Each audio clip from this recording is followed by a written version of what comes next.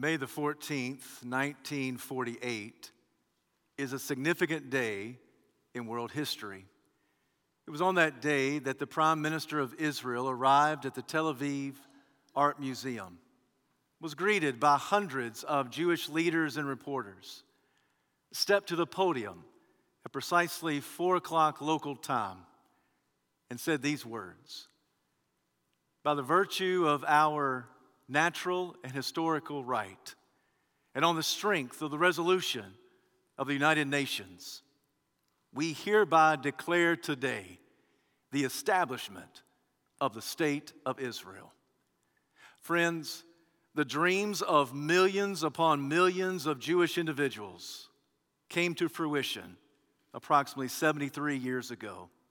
The establishment of Israel as a recognized state is a phenomenon. The truth of the matter is, Israel should be regarded as insignificant and obsolete. Geographically, it's no larger than the state of New Jersey.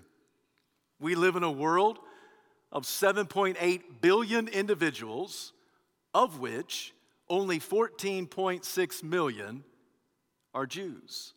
We live in a country of 331 million individuals, and a little less than 7 million are from Jewish descent.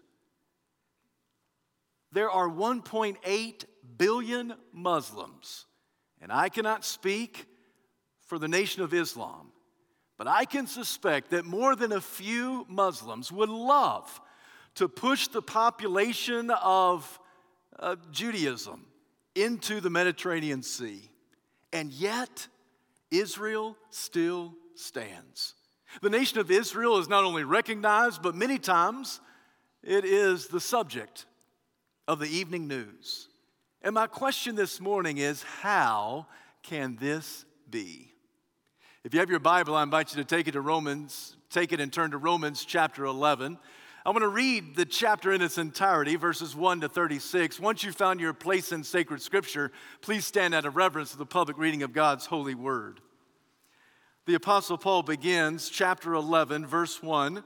"I ask then, did God reject his people? By no means.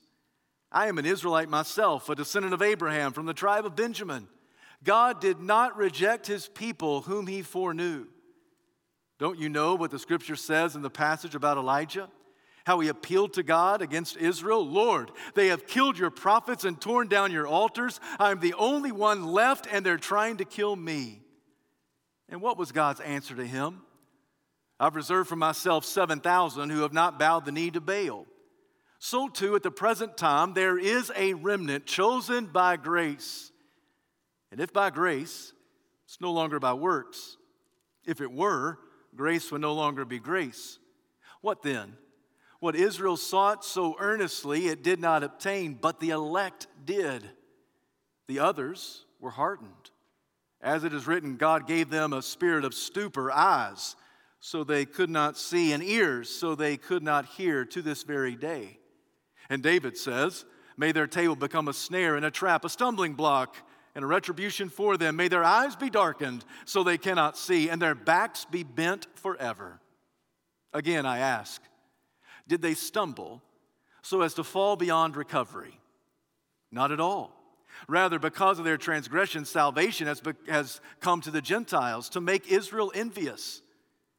But if their transgression means riches for the world and their loss means riches for the Gentiles, how much greater riches will their fullness bring? I'm talking to you Gentiles. Inasmuch as I am an apostle to the Gentiles, I make much of my ministry in the hope that I may somehow arouse my own people to envy and save some of them. For if their rejection is the reconciliation of the world, what will their acceptance be but life from the dead? If the part of the dough offered as first fruits is holy, then the whole batch is holy. If the root is holy, so are the branches. If some of the branches have been broken off, and you, though a wild olive shoot, have been grafted in among the others, and now share in the nourishing sap from the olive root, do not boast over those branches. If you do, consider this. You do not support the root, but the root supports you. You will say then, branches, be broken off so that I could be grafted in. Granted. But they were broken off because of unbelief, and you stand by faith. Do not be arrogant, but be afraid. For if God did not spare the natural branches, he will not spare you either. Consider therefore the kindness and sternness of God, sternness to those who fell, but kindness to you, provided that you continue in his kindness. Otherwise, you also will be cut off. And if they do not persist in unbelief, they will be grafted in. For God is able to graft them in again. After all, if you were cut out of an olive tree that is wild by nature, contrary to nature, were grafted into a cultivated olive tree, how much more readily will these, the natural branches, be grafted into their own olive tree? I do not want you to be ignorant of this mystery, brothers, so that you may not be conceited. Israel has experienced a hardening in part until the full number of the Gentiles has come in. And so all Israel will be saved. As it is written, the deliverer will come from Zion. He will turn godlessness away from Jacob. And this is my covenant with them when I take away their sins. As far as the gospel is concerned, they are enemies on your account. But as far as election is concerned, they are loved on account of the patriarchs. For God's gifts and his call are irrevocable. Just as you who were at one time disobedient to God have now received mercy as a result of their disobedience, so they too have now become disobedient in order that they too may now receive mercy as a result of God's mercy to you. For God has bound all men over to disobedience so that he may have mercy on them all. Oh, the depth of the riches of the wisdom and knowledge of God, how unsearchable his judgments and his paths beyond tracing out. Who has known the mind of the Lord? Who has been his counselor? Who has ever given to God that God should repay him? For from him and through him and to him are all things. To him be the glory forever. And the church of Jesus Christ says, amen. This is the word of the Lord, and you may be seated.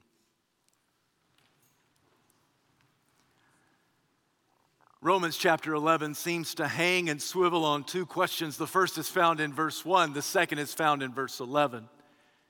Verse 1, did God reject his people? Verse 11, have they, the Israelites, stumbled as to fall beyond recovery? Paul has used the first 8 chapters to accurately communicate that all of us are sinful. There is no one righteous, no, not one, whether you are of Jewish descent or non-Jewish descent, which the Bible calls a Gentile. So whether you're Jew or Gentile, all of us are completely and utterly sinful from the top of our head to the bottom of our feet. But God demonstrates his great love to us in this, that while we were yet sinners, Christ died for us. And whoever calls on the name of the Lord will be saved. So if we confess with our mouth Jesus Lord and believe in our heart that God raised him from the dead, we will be saved, whether you're Jew or Gentile. And the one who declares that Jesus is Lord can also declare there is therefore now no condemnation for those who are in Christ Jesus. And nothing in this world and nothing in all of eternity can separate us from the love of God in Christ. It is this massive mercy of God that causes the Apostle Paul to celebrate as he realizes that he is a recipient of this mercy. Oh, but when he realizes that his own people, his own race, his nation, by and large had rejected Jesus as Messiah, that source of great celebration now becomes a source of sorrow. So in chapter 9, the apostle pens these words, oh, that I could be cut off and accursed, so that my own countrymen, my own nation, my own people might be saved.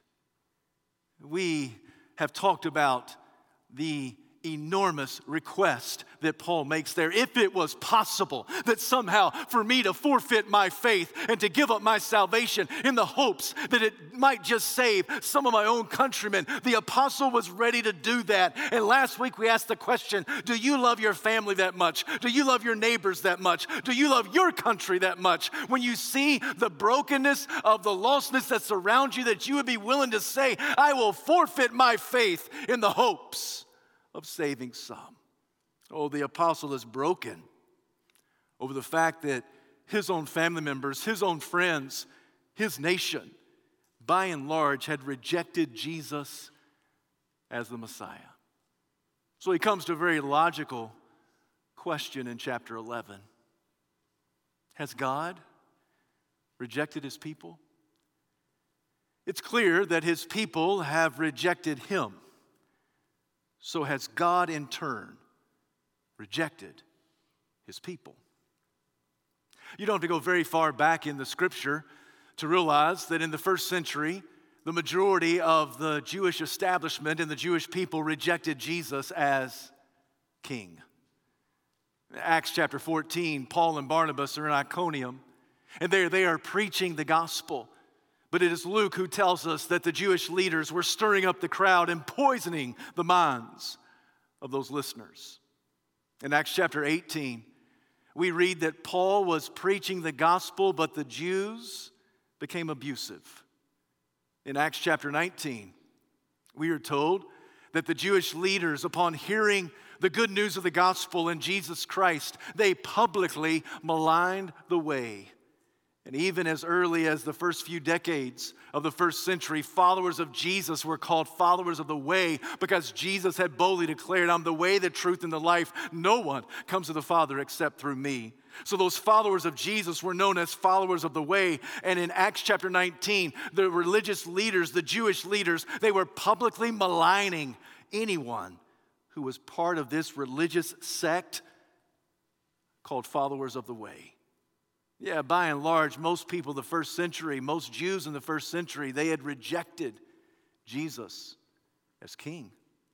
So since they had rejected God, had God rejected his people? And the answer is, by no means. May it never be. Absolutely not.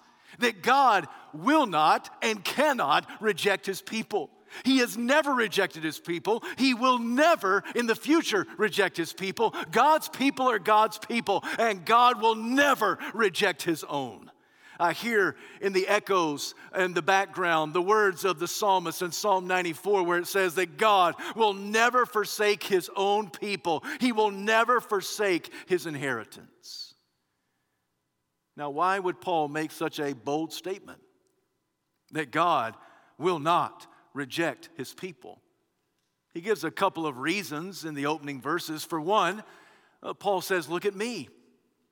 Paul is exhibit A. He says, I am an Israelite. I'm a descendant of Abraham. I'm of the tribe of Benjamin. Now, it is true that earlier Paul had spoken in very symbolic ways of being a Jew. In fact, earlier in the Roman treatise, he said that a Jew is not one who is one outwardly, but one inwardly. That circumcision is not merely physical, that it is spiritual. And it is true that there are many places in the book of Romans where Paul speaks of being an Israelite or being a Jew in a very symbolic way. But I think here he's being very literal. He's saying literally, I am an Israelite. And if you make the claim that God has rejected all of Israel, then all you have to do to refute that claim is give one example of one person who's not been rejected. And Paul says, look at me, I'm exhibit A. God has not rejected all of Israel because he has not rejected me. I am an Israelite.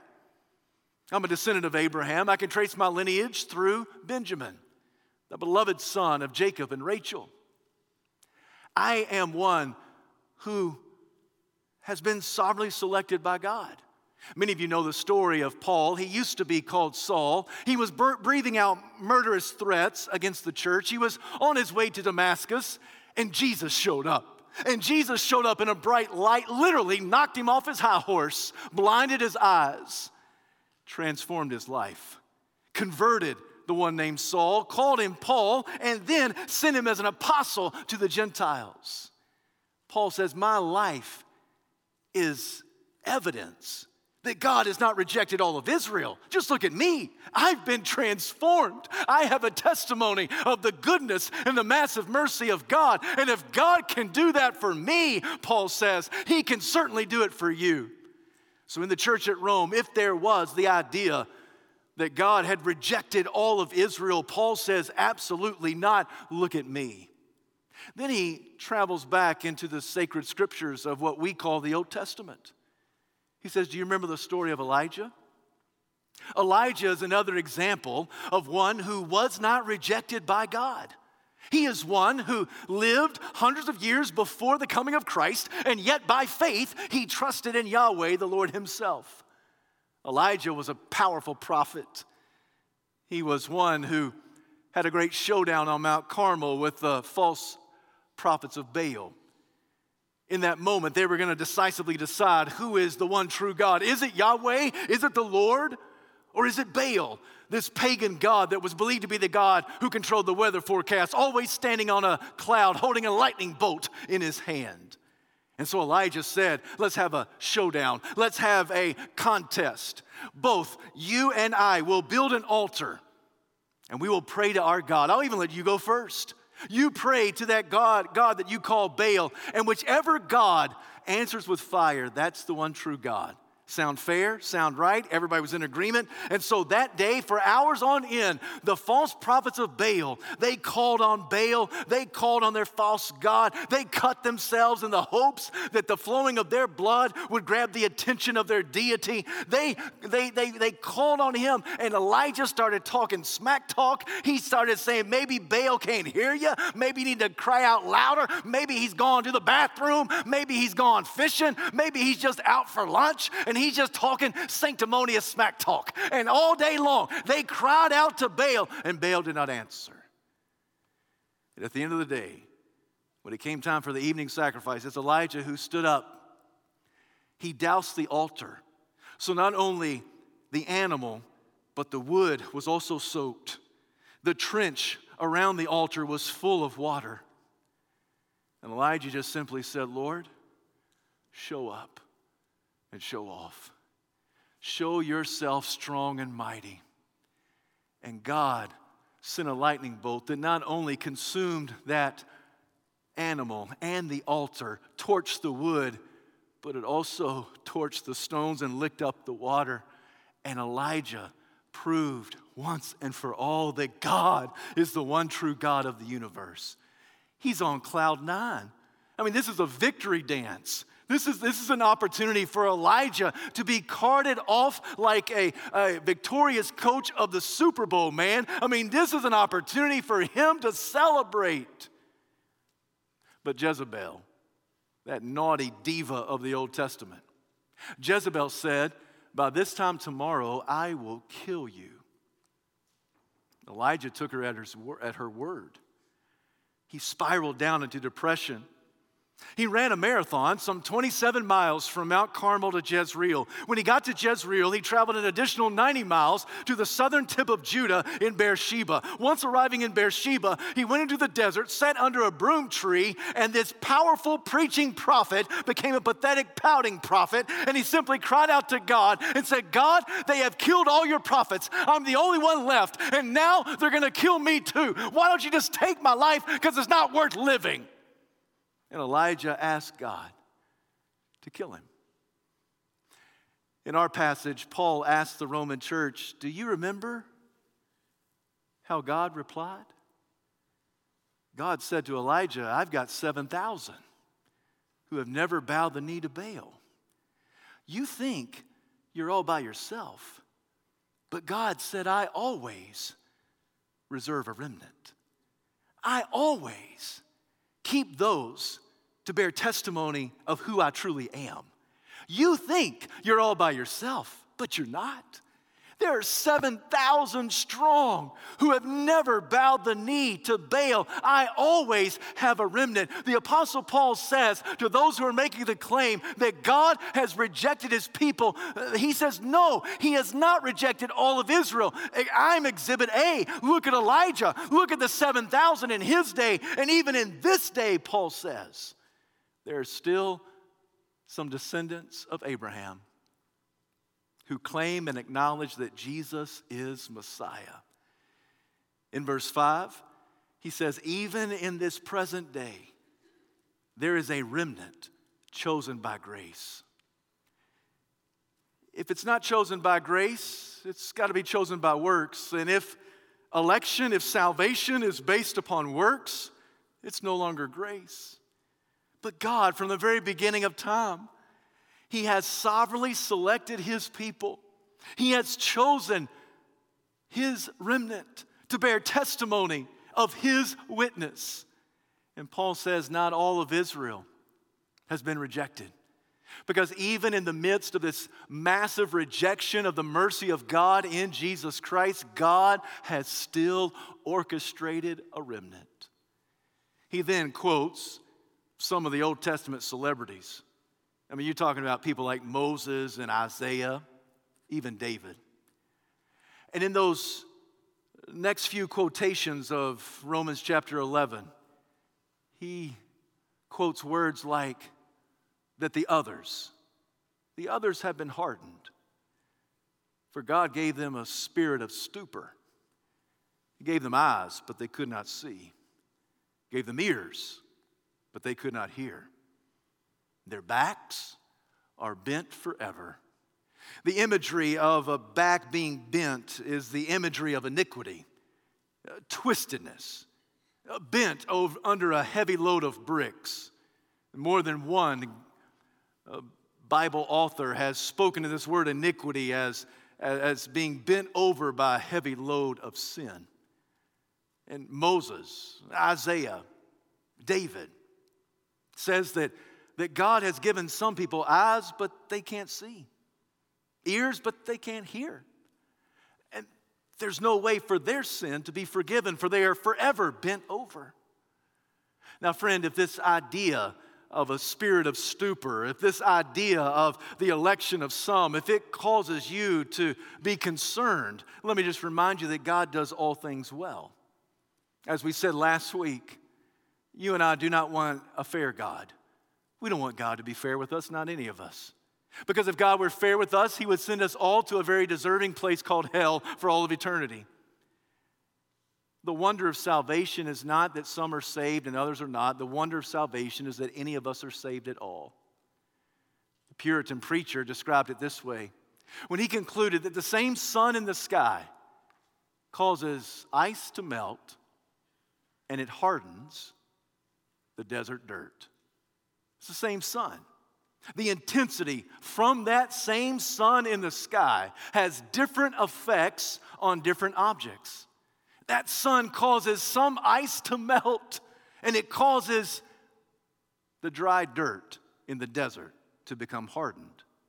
In a similar way, what the Puritan preacher was saying is that God's intense kindness, His overwhelming compassion, His massive mercy, it melts the hearts of some of us, doesn't it? It melts our hearts. We are liquid in the hands of God because when we see God's massive mercy, when we feel the intensity of His kindness and His compassion, we simply melt before Him. Can I get an amen? But there are some people that when they view the kindness of God, they don't see it as kindness, they see it as sternness. They don't see it as compassion, they see it as chaos, and they are hardened like the dry dirt of the desert.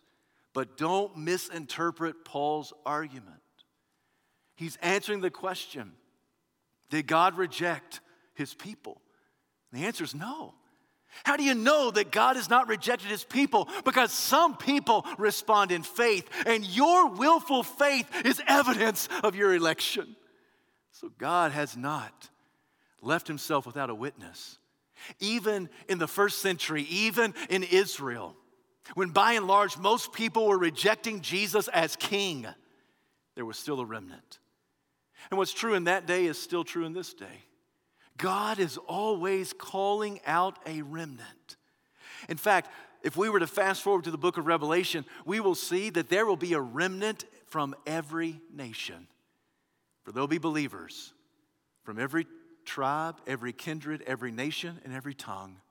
God will preserve Himself a witness in every single nation, not just the nation of Israel, but all nations, Jew and Gentile, because God will always call for Himself a remnant.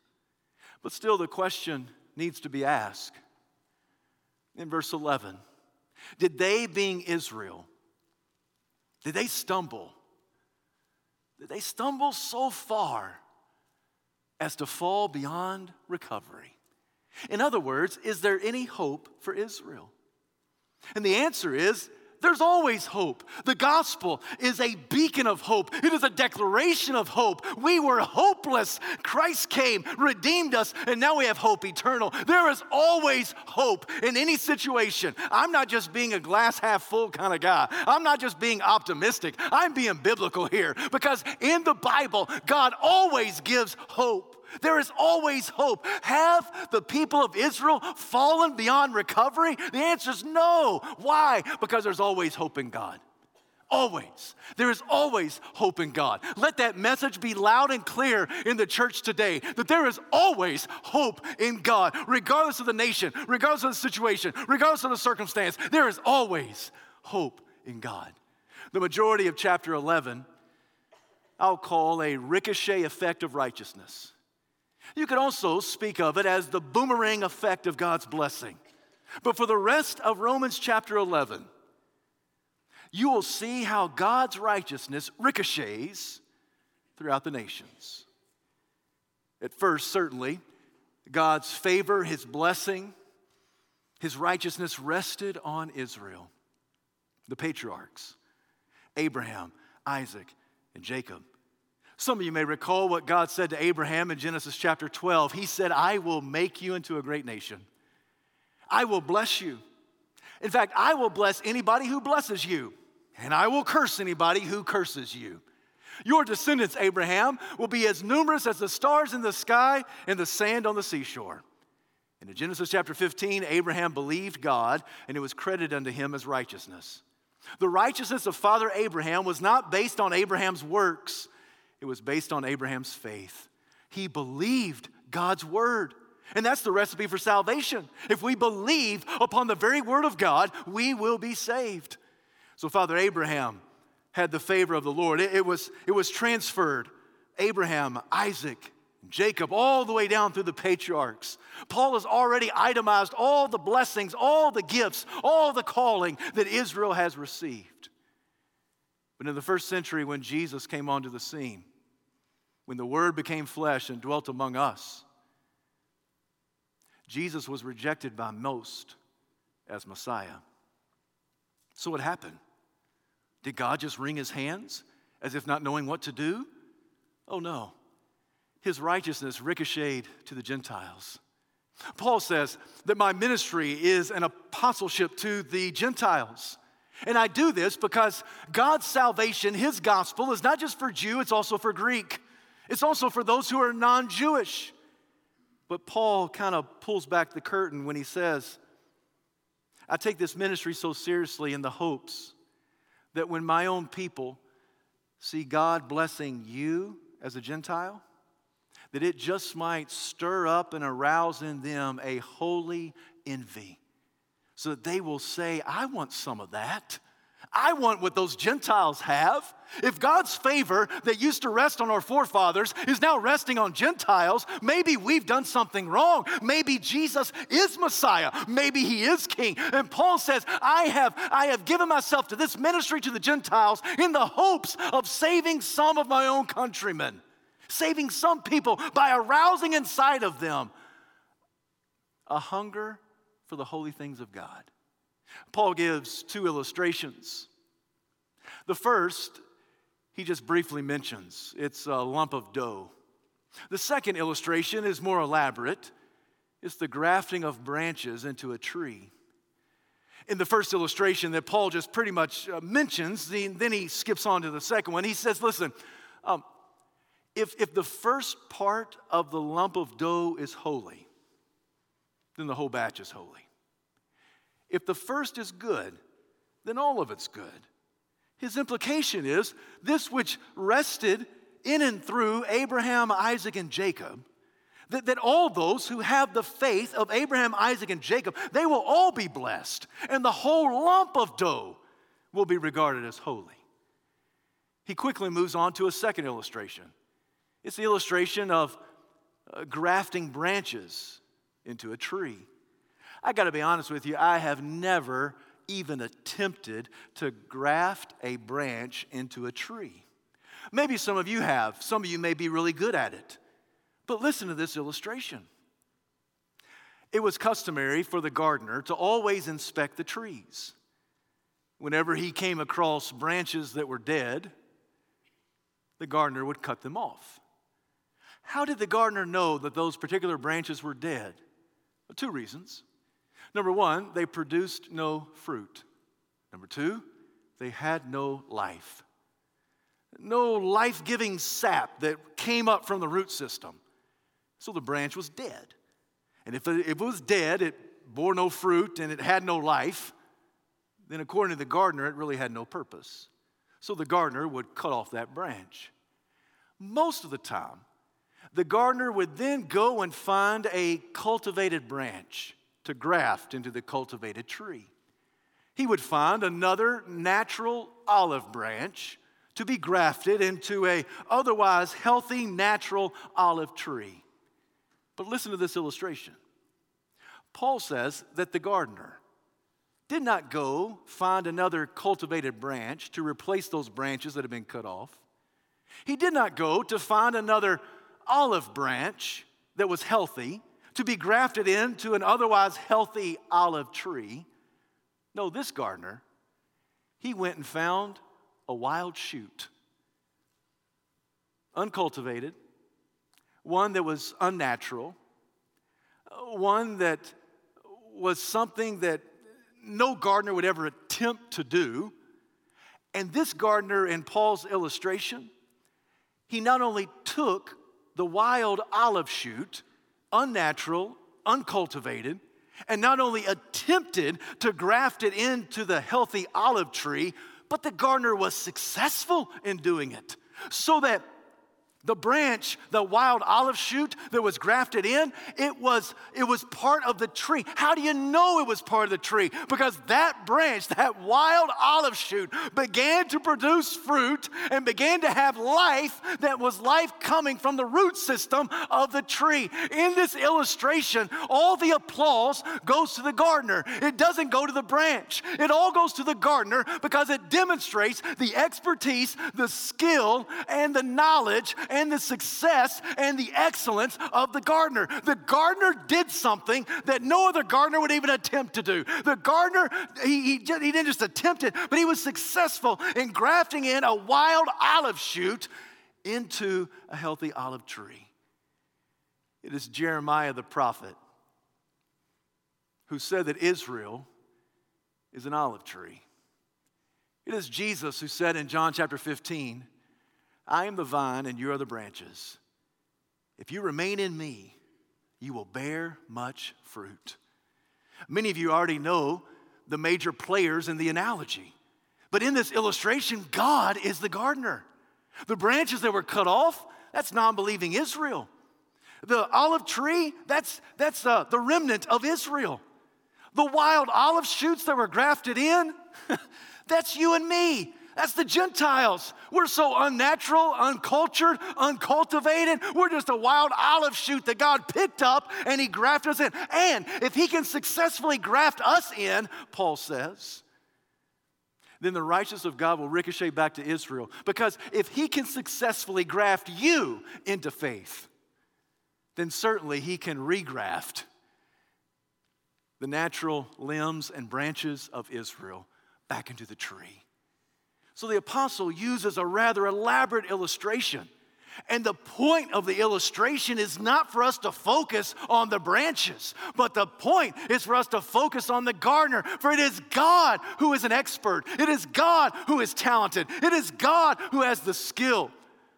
It was because of non-belief that the branches were cut off. It's because of your faith, your belief in Jesus, that you were successfully grafted in. So we live with some of the nourishing sap of the root system so that we can say like Paul that as believers, we too are children of Abraham, Isaac, and Jacob. Because we come from this Judeo-Christian background and we've been successfully grafted in. Paul says towards the end of our chapter, before it's all said and done, God, the great gardener, he will successfully regraft in some of Israel. How's he going to do that? Because they too will have faith in Jesus Christ. That's the key. Whether you're Jew or Gentile, the only one who's in the tree, the only one who is a fruit-producing branch, the only one who has the life from the root system, the only one is one who declares by faith that Jesus Christ is Lord. And before it's all said and done, Paul says, there'll be a massive influx of Israel, so that the remnant of Israel will get larger. In verse 25, Paul says, there has been a hardening in part in Israel, so that you Gentiles might be grafted in. It's at this moment that you ought to say, thank you, Jesus. I mean, I don't know how often you think of yourself as a Gentile. I don't know how often you think of yourself as a wild shoot. I don't know how often you think of yourself as some dead branch from an unnatural olive tree that somehow God grafted successfully in to his faith. But in this moment, I mean, most of the people I'm probably looking at, most if not all, are pretty Gentile. I mean, I don't know very many of you that are of Jewish physical descent. There may be some that are listening. There may be some. But by and large, most of us are Gentiles. And I don't know if we've ever thought of ourselves as a wild olive shoot. But on this day, we ought to say, God, thank you. Because you are an excellent gardener. You grafted me in, not because of who I am, but because of who you are. It is not my merit, it's your mercy. It's not my goodness, it's your grace. You just picked me up off the floor. You just picked me up and you successfully grafted me in. And the way we know God has grafted us in is because we produce fruit and we have life eternal.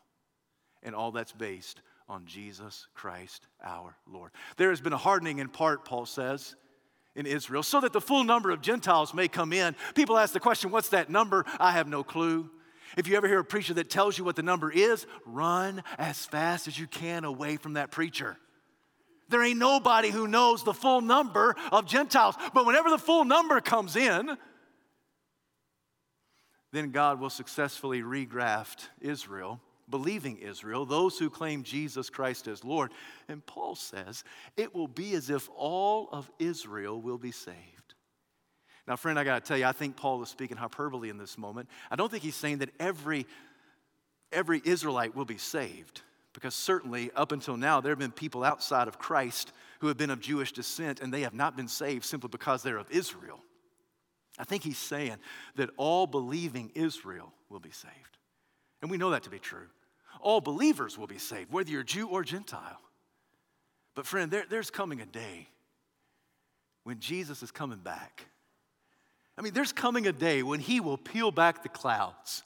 There is coming a day when he will mount his horse. There is coming a day when he will descend, and tattooed on his thighs are King of Kings and Lord of Lords. There's coming a day when King Jesus will come in his royal robe that's dipped in blood. There's coming a day when he will descend with all of the angels. There's coming a day when he will come and rescue his church, rescue the believers in the Lord Jesus Christ. There's coming a day when he will come and right all the wrongs. And on that day, there'll be a great acclamation where people will say, salvation belongs to our God, to him who sits on the throne and to the Lamb.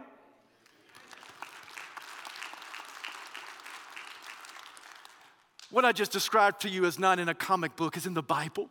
Because the Bible describes how Jesus will come back and he will right all the wrongs, so that the words of the Apostle Paul in Philippians will come true. That the name of Jesus, every knee shall bow and every tongue shall confess that Jesus Christ is Lord, to the glory of God Almighty. You get to the end of the passage of Romans chapter 11, and I've got to be honest with you, the question that stirs in my spirit might be the question that stirs in your spirit. We understand that Israel is a phenomenon. We understand that it's a nation that should be insignificant and obsolete, but it's still around. But why should we be concerned about this? That's the question. When I get done with Romans chapter 11, I ask myself, why should we as the church be concerned about the nation of Israel?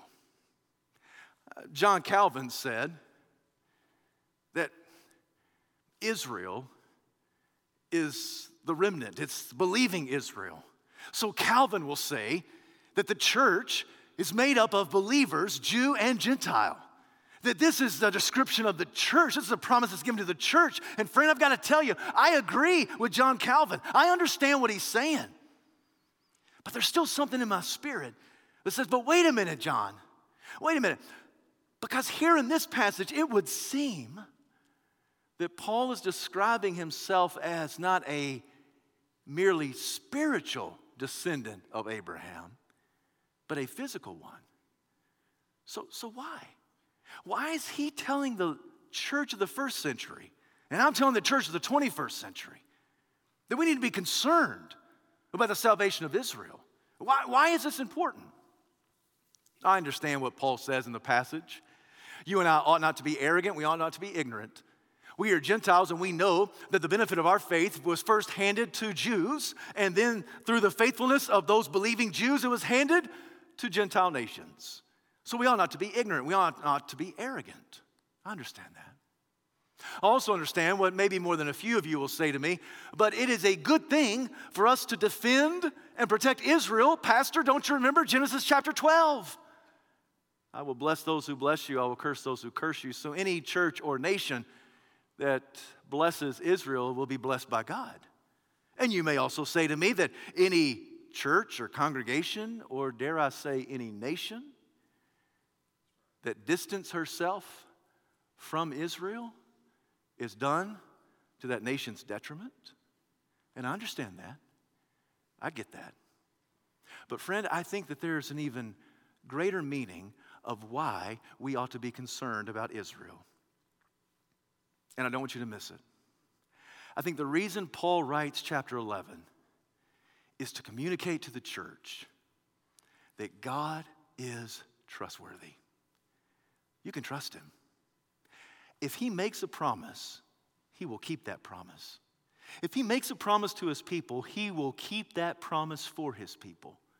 So we ought to always keep our eye on Israel, because we know that before Jesus comes back, there will be a massive remnant, turning of Israel to Jesus Christ as Lord. And so we keep our eye on that because we know that God is a God who keeps his promises. He's a God who can be trusted.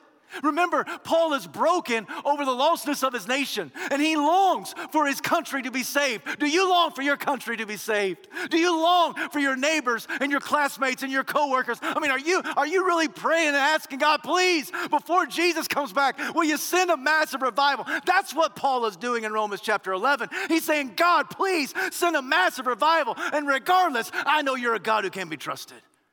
And King Jesus, you can be trusted. Because you're the king of the universe, not just of this nation of Israel, but of all the nations.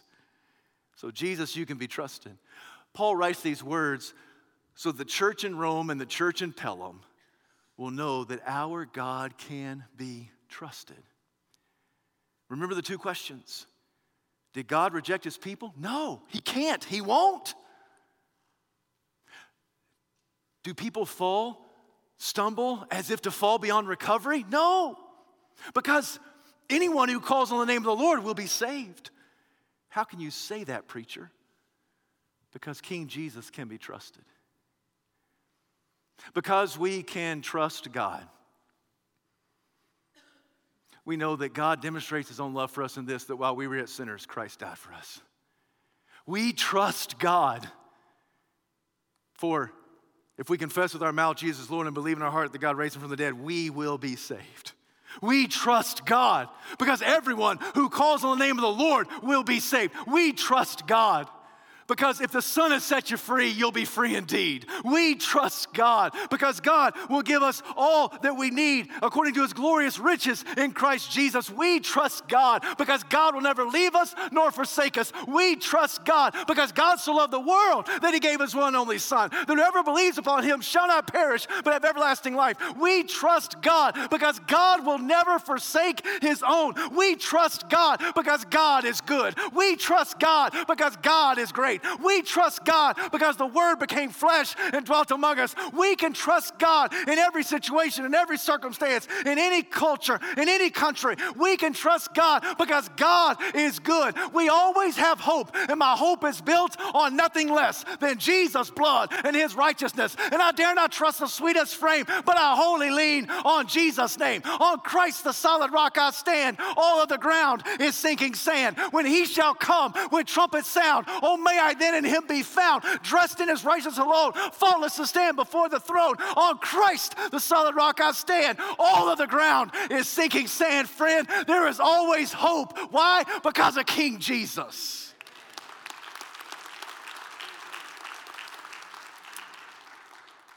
So, friend, if you're here today and you've never taken Jesus at His word that He can save you, today can be the day of your salvation.